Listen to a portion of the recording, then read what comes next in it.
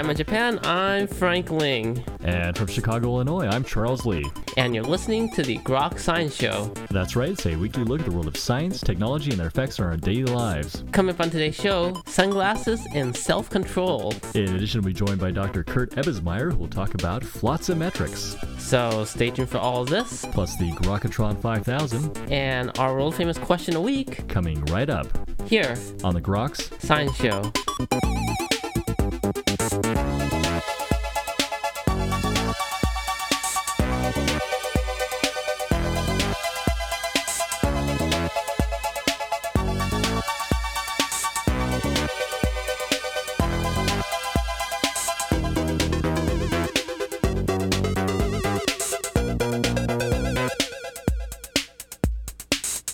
Welcome back to the program. I'm Frank Ling. And I guess that makes me Charles Lee. How you doing, Frank? Not too bad. It's still a bit windy here, though. Can you shut off the wind? No. It's a little bit too large for me. So, Charles, do you ever get out of control? Control? You know me. I'm like always in control. It's only the situation that gets out of hand, right? I do not choose the situation. The situation chooses me. So you have absolute self-control. So unfortunately, that turns out to be unnatural. You got to release yourself sometimes. Well, you know, I'm always trying to release myself whenever possible. So you don't release your hunger then? How much hunger do I need to have? 20,000 calories. What, in a day? Want me to die of like terminal obesity? If you run far enough each day, you'll burn it off, right? So anyways, there's a cool article that just came out in a recent issue of Psychological Science. One of my favorite journals. I guess you practice your mind tricks on it, huh? Anyways, there's a study led by psychologist Joshua Ackerman from Yale University, and using food as the object of desire, our practice of resisting ourselves or being polite in front of other people when it comes to food is an unnatural act. So if you look at this from an evolutionary point of view, it's actually human nature to be out of control. So if you eat something, you'll just continue gorging. And this idea of the self-control is, if you're living in a group type of environment, then it's ideal. Whereas if you're an individual, then you probably want to hoard the food for all yourself. In humans, of course, where you have a division of labor, benefits you to share what you get so that you get something from somebody else. Right. And the problem right now is that this kind of self-control in humans is painful because of abundance. There's just so much of what we want, and we can just get it without fighting over it, that when you're faced with the choice of just taking it or controlling yourself, it just brings conflict to a lot of people. You should either follow your stomach or tend to be polite. So anyways, this is delicious stuff in psychological science. It's not delicious, I'm telling you. Oh, you've tried it then.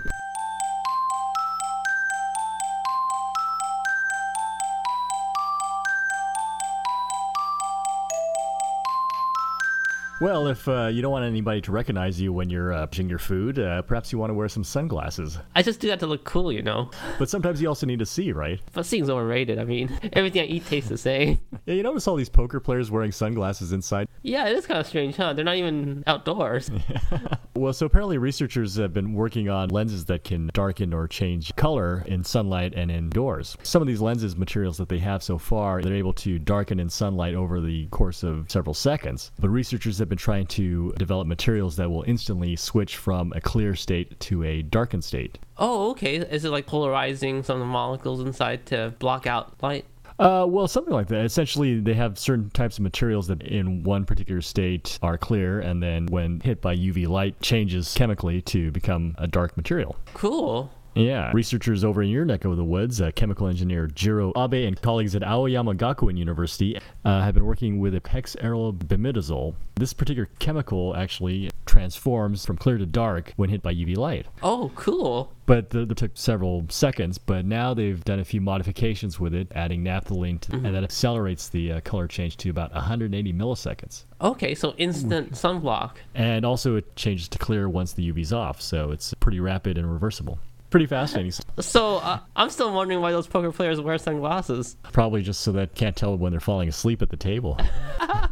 So, you know, I've heard that people can actually read other people's intentions by looking at their eyes. Is that really that easy? I could certainly see people falling asleep. Poker is a very boring game when played correctly, which is sad. When you play a game correctly, it finds it being boring. I think you can find that in most professions, right?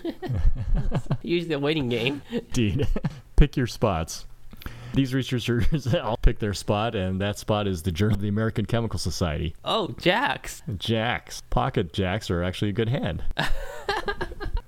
I'm not sure if anyone's going to get that one. I know. And that's all for a look at recent developments in the world of science and technology. This is the Groks Science Show. Well, coming up in just a few minutes, Dr. Kurt Ebbesmeyer will join us to discuss flotsometrics. So stay tuned.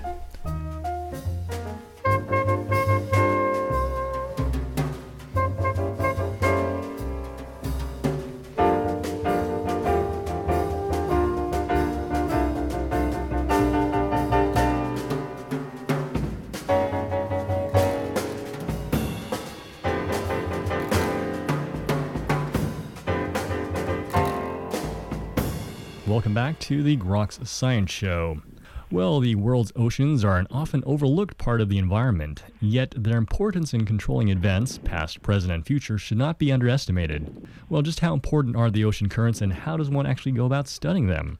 Joining us today to discuss this issue is Dr. Kurt Ebbesmeyer. Dr. Ebbesmeyer received his PhD in oceanography from the University of Washington. He is a world-renowned expert on ocean currents and floating objects, and host of the radio program Flotsam Hour. His new book, Flotsometrics and the Floating World, co-authored with Eric Sigliano, explores this issue for a general audience. Dr. Ebbesmeyer, thank you very much for joining us today on the Groks Science Show. Oh, it's a pleasure, Charles. I'm curious, actually, how did you become interested in this whole subject? Well, I started oceanography in 1966, and I chased around chunks of water slabs. And the ocean's very pointillist, and it's not really smooth. It actually consists of billions and billions of little chunks of water. And so I was chasing those around, and I got to icebergs, and I got to oil, and then my mom asked me about 80,000 Nike shoes that fell overboard, and soon entered the world of flotsam and jetsam and discovered that it's virtually unknown what's floating on the ocean. Maybe you could explain this event that sort of became a transformative thing in your life. Yeah, it was 80,000 shoes fell overboard in 5 of those big cargo containers. They fell overboard in the middle of the Pacific, and my friend, who I'd known for a long, long time, had been developing a computer model to forecast the return of salmon. I said, well, Jim, maybe you could just run it for shoes. Turn off the swim speed and just think of a salmon as a shoe. And he'd never run his model for very long, a few months at most. And I said, well, you're going to have to run it across half the Pacific Ocean. And he did. And bingo, we got a perfect match between where they started and where they wound up. And so we published it in a peer-reviewed scientific journal. And we thought, well, that'll be the end of that. That was pretty fun. And all of a sudden the media went nuts. And I started getting deluged with beachcomber reports of many, many other things. For example, things like rubber ducks? Yeah, exactly. And bowling balls and beer tanks and all kinds of body parts and feet and sneakers and things like that. And so you became sort of the de facto flotsam expert, therefore. Right. It was just a whole world waiting to be discovered. It's just amazing that nobody's really looked at what floats on the ocean. It's unknown. Flotsam is so much of it. The way I track ocean currents in the past have been with satellite track buoys, which are very expensive, like $1,000 a piece. Or you put out messages in bottles, or you measure the water itself. All of that is very expensive. So when we had 80,000 Nike shoes, it turned out that spill of shoes, each shoe was individually numbered. So we actually had 80,000 messages in bottles that were released at one time at one place in the ocean, which was unprecedented. So we took scientific advantage of it and learned a lot about how the currents scatter floating debris around the planet. And so I started to learn that you could really learn a lot about ocean currents by simply tracking trash. What was sort of the most surprising thing that you found from the general modeling study? We found that things generally move pretty well. We could model them with the winds with some currents pretty well. And so we did pretty well with that. And then the toys started coming back after 17 years. They've been coming back every year after they were spilled in 92. And we noticed that the model was doing better and better every year for up to 17 years now. So we noticed that the flotsam was going around in a great circle of currents between the continents. And every time they came by Sitka, we'd get more toys. And we soon discovered that great gyre of currents, that great circle of currents that goes from Sitka over to Russia and back, took exactly 3 years. And that was brand new scientific information because nobody had ever tracked a drifting object around a gyre before. I had hundreds and hundreds of different objects, and I rounded them all up, and they all gave the same answer of the orbital period of this one gyre of 3 years, and that was brand new scientific information. It's hard to believe it's something so simple, which is sort of like the orbit of the Earth around the sun. It's so simple. But it seemed so obvious to me, so I started using beachcombers as the eyes and ears for the floating world, and started a newsletter, and now I get deluged with stuff. I just got a report of a hard hat lost in Cook Inlet, washed over to the Soviet Union and back down to San Francisco. 3.5-year drift for a hard hat. I noticed that you actually have a Beachcombers report or network that you sort of monitor for these sorts of things. Yeah, it's a worldwide network of beachcombers, and they report in what they find, and it's pretty incredible. As I said, it's an unexplored world, so after a while, I've been doing this like 15, 20 years, and you think, well, I've seen everything now, and then never fails. There's always something new every month. What was the most surprising thing that come washed up on the shore? I think it probably would be the skeleton found in a survival suit. He'd been drifting a couple of years. So the good news is you got your survival suit on. The bad news is they didn't find you in time. Well, he got somewhere eventually. Eventually, I think he fell overboard in the Arctic Ocean and wound up in Hawaii in about an 8,000-mile drift. And we still don't know the gentleman's name.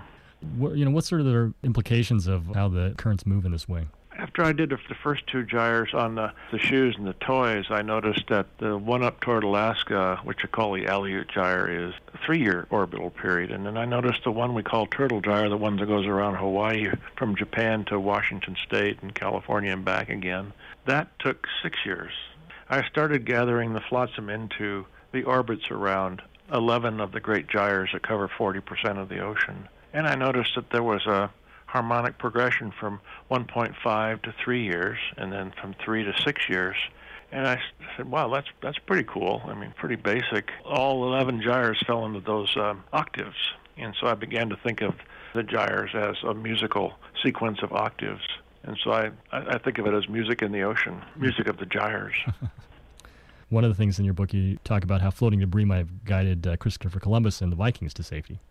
Yeah, well, Christopher Columbus is very interesting. He's one of the, of course, great early navigators, and in his logbook, he notes very carefully things that drift in the ocean. There's a great biography by his son, Ferdinand, so I went through that very carefully, and Ferdinand says one of the things that drew Columbus to America was the drifting objects of the flotsam that was found in the Azores and other things that he saw. And in Columbus's letter to the Queen asking for, the 3 ships, in that letter he lists a flotsam. And pretty amazingly, there was like Native Americans found in kayaks that had washed from Newfoundland and Greenland down to the Azores. That was one. And there was bamboo, big timber bamboo that washed from South America up over to the Azores, along with tropical seeds. And there was also some pine trees that don't grow anywhere else but in the Americas. And to Columbus, he thought they looked like stuff from China, and it looked pretty fresh. So to him, land wasn't far off to the west. And of course, the Queen's mathematician said, you're full of it. China is way over there. Of course, they're both right. They didn't realize there was another landmass that neither one knew about. And so Vikings came to a similar conclusion as well. Well, the Vikings were forced out of Norway because there just wasn't enough land left. And they got to Iceland. It was virtually unsettled except for a few Irish monks who were soon done away with. And Thor commanded that the Vikings put overboard treasured heirlooms, and wherever they beached, that's where they were to build their settlements. And something like 30,000 in the next 200 years, after about the year 960, 30,000 people settled. And wherever you see a settlement, that's where a treasured heirloom washed ashore. And Reykjavik is the place where the first heirloom washed up, and it's the most populated now. One of the interests you draw in the book is that flotsam may have triggered the origins of life.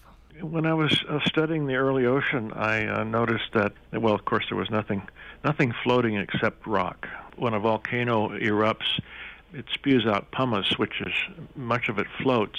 And I did some calculations, and I noticed that the early ocean should have been covered with pumice, literally coated. Like you paint a house, you could paint the ocean with a layer of rock several feet thick. So I envisioned an early ocean covered with rock on many, many occasions. basically rock would be as if it were covered with continents. And pumice is nothing more than little glass test tubes. So I thought, well, that's the perfect place for the ocean water to get in and then be zapped by lightning. It's a protected environment.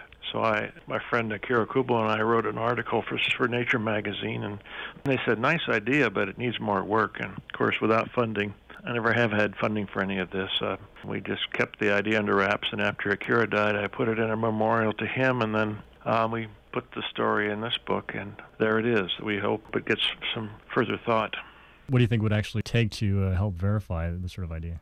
There were some famous scientists who put a primordial atmosphere in a chamber and zapped it with lightning and got amino acids, as I recall. Mm-hmm. It'd be really nice to put a primordial ocean covered with rock and then start zapping that with rock and see what actually develops inside the pumice.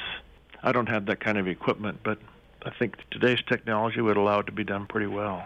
Yeah, indeed. Hope some scientists out there will take up the challenge. Yeah, that would be cool.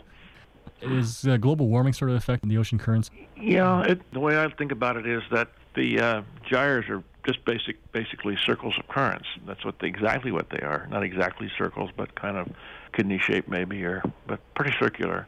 And they go around fairly regularly. But if you add fresh water around the edges, it speeds up their orbital period, makes them go faster. So with global warming, we're basically adding more water around the edges of the 11 gyres, and we're actually destroying 3 of the gyres in the Arctic Ocean. Those are the ones with the lowest tone at 13 years orbital period. So we're really destroying the fundamental tone of the ocean by melting the Arctic, and we're speeding up the other gyres. So it's almost as if I love Beethoven, and I can imagine it'd be horrible to happen, but you're listening to a wonderful rendition of Beethoven's Ninth Symphony, and all of a sudden a whole section of the orchestra is gone, and the rest of it just sounds out of tune. So that's the closest I can think of the ocean and what global warming is doing. It's basically altering the heartbeat of the ocean. And certainly that would have implications for life in the ocean, too. For sure. The sea turtles, they use the gyres to swim around. They basically go one way to lay their eggs on one side of the gyre, and then on the other side they return home to mature. And if you start altering those gyres, the speeds and the sizes, you're going to disrupt a pattern that's evolved over millions of years and probably will confuse the turtles no end. In your book, you all talk about islands or waste patches that also exist in the sea.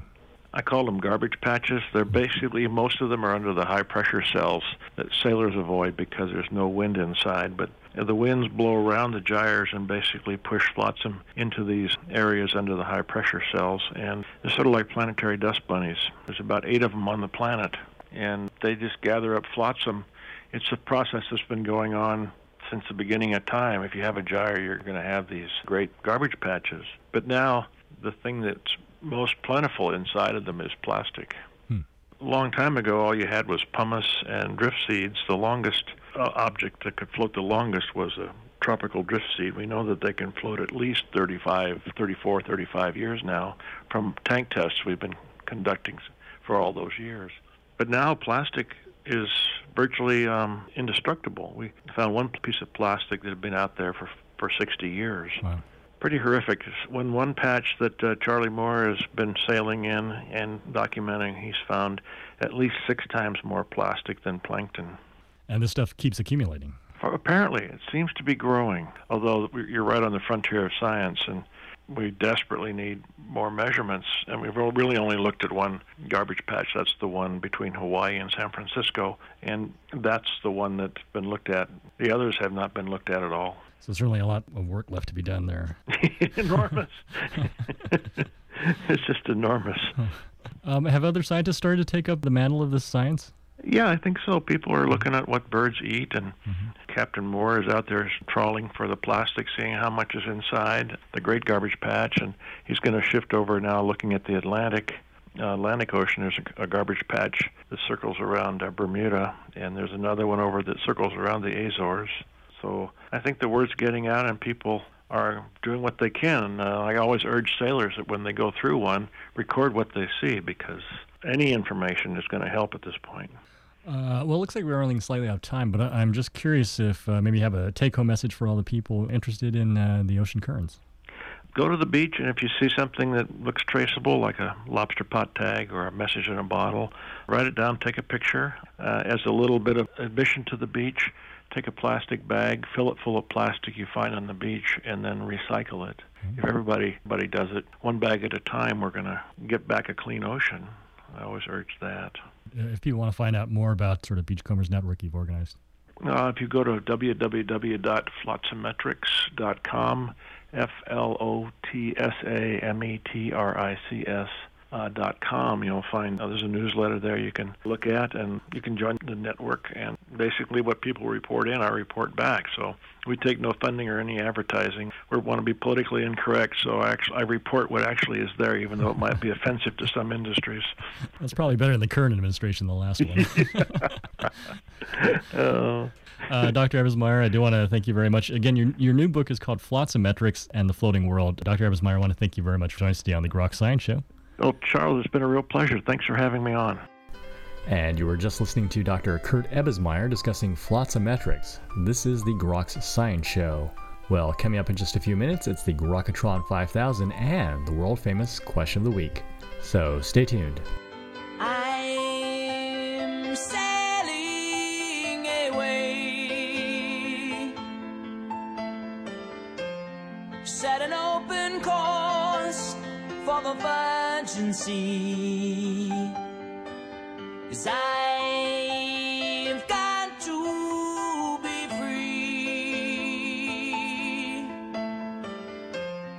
free to face a life that's ahead of me. On board, I'm the captain, so climb aboard. We'll search for tomorrow on every shore, and I'll try, oh Lord, I'll try to carry on.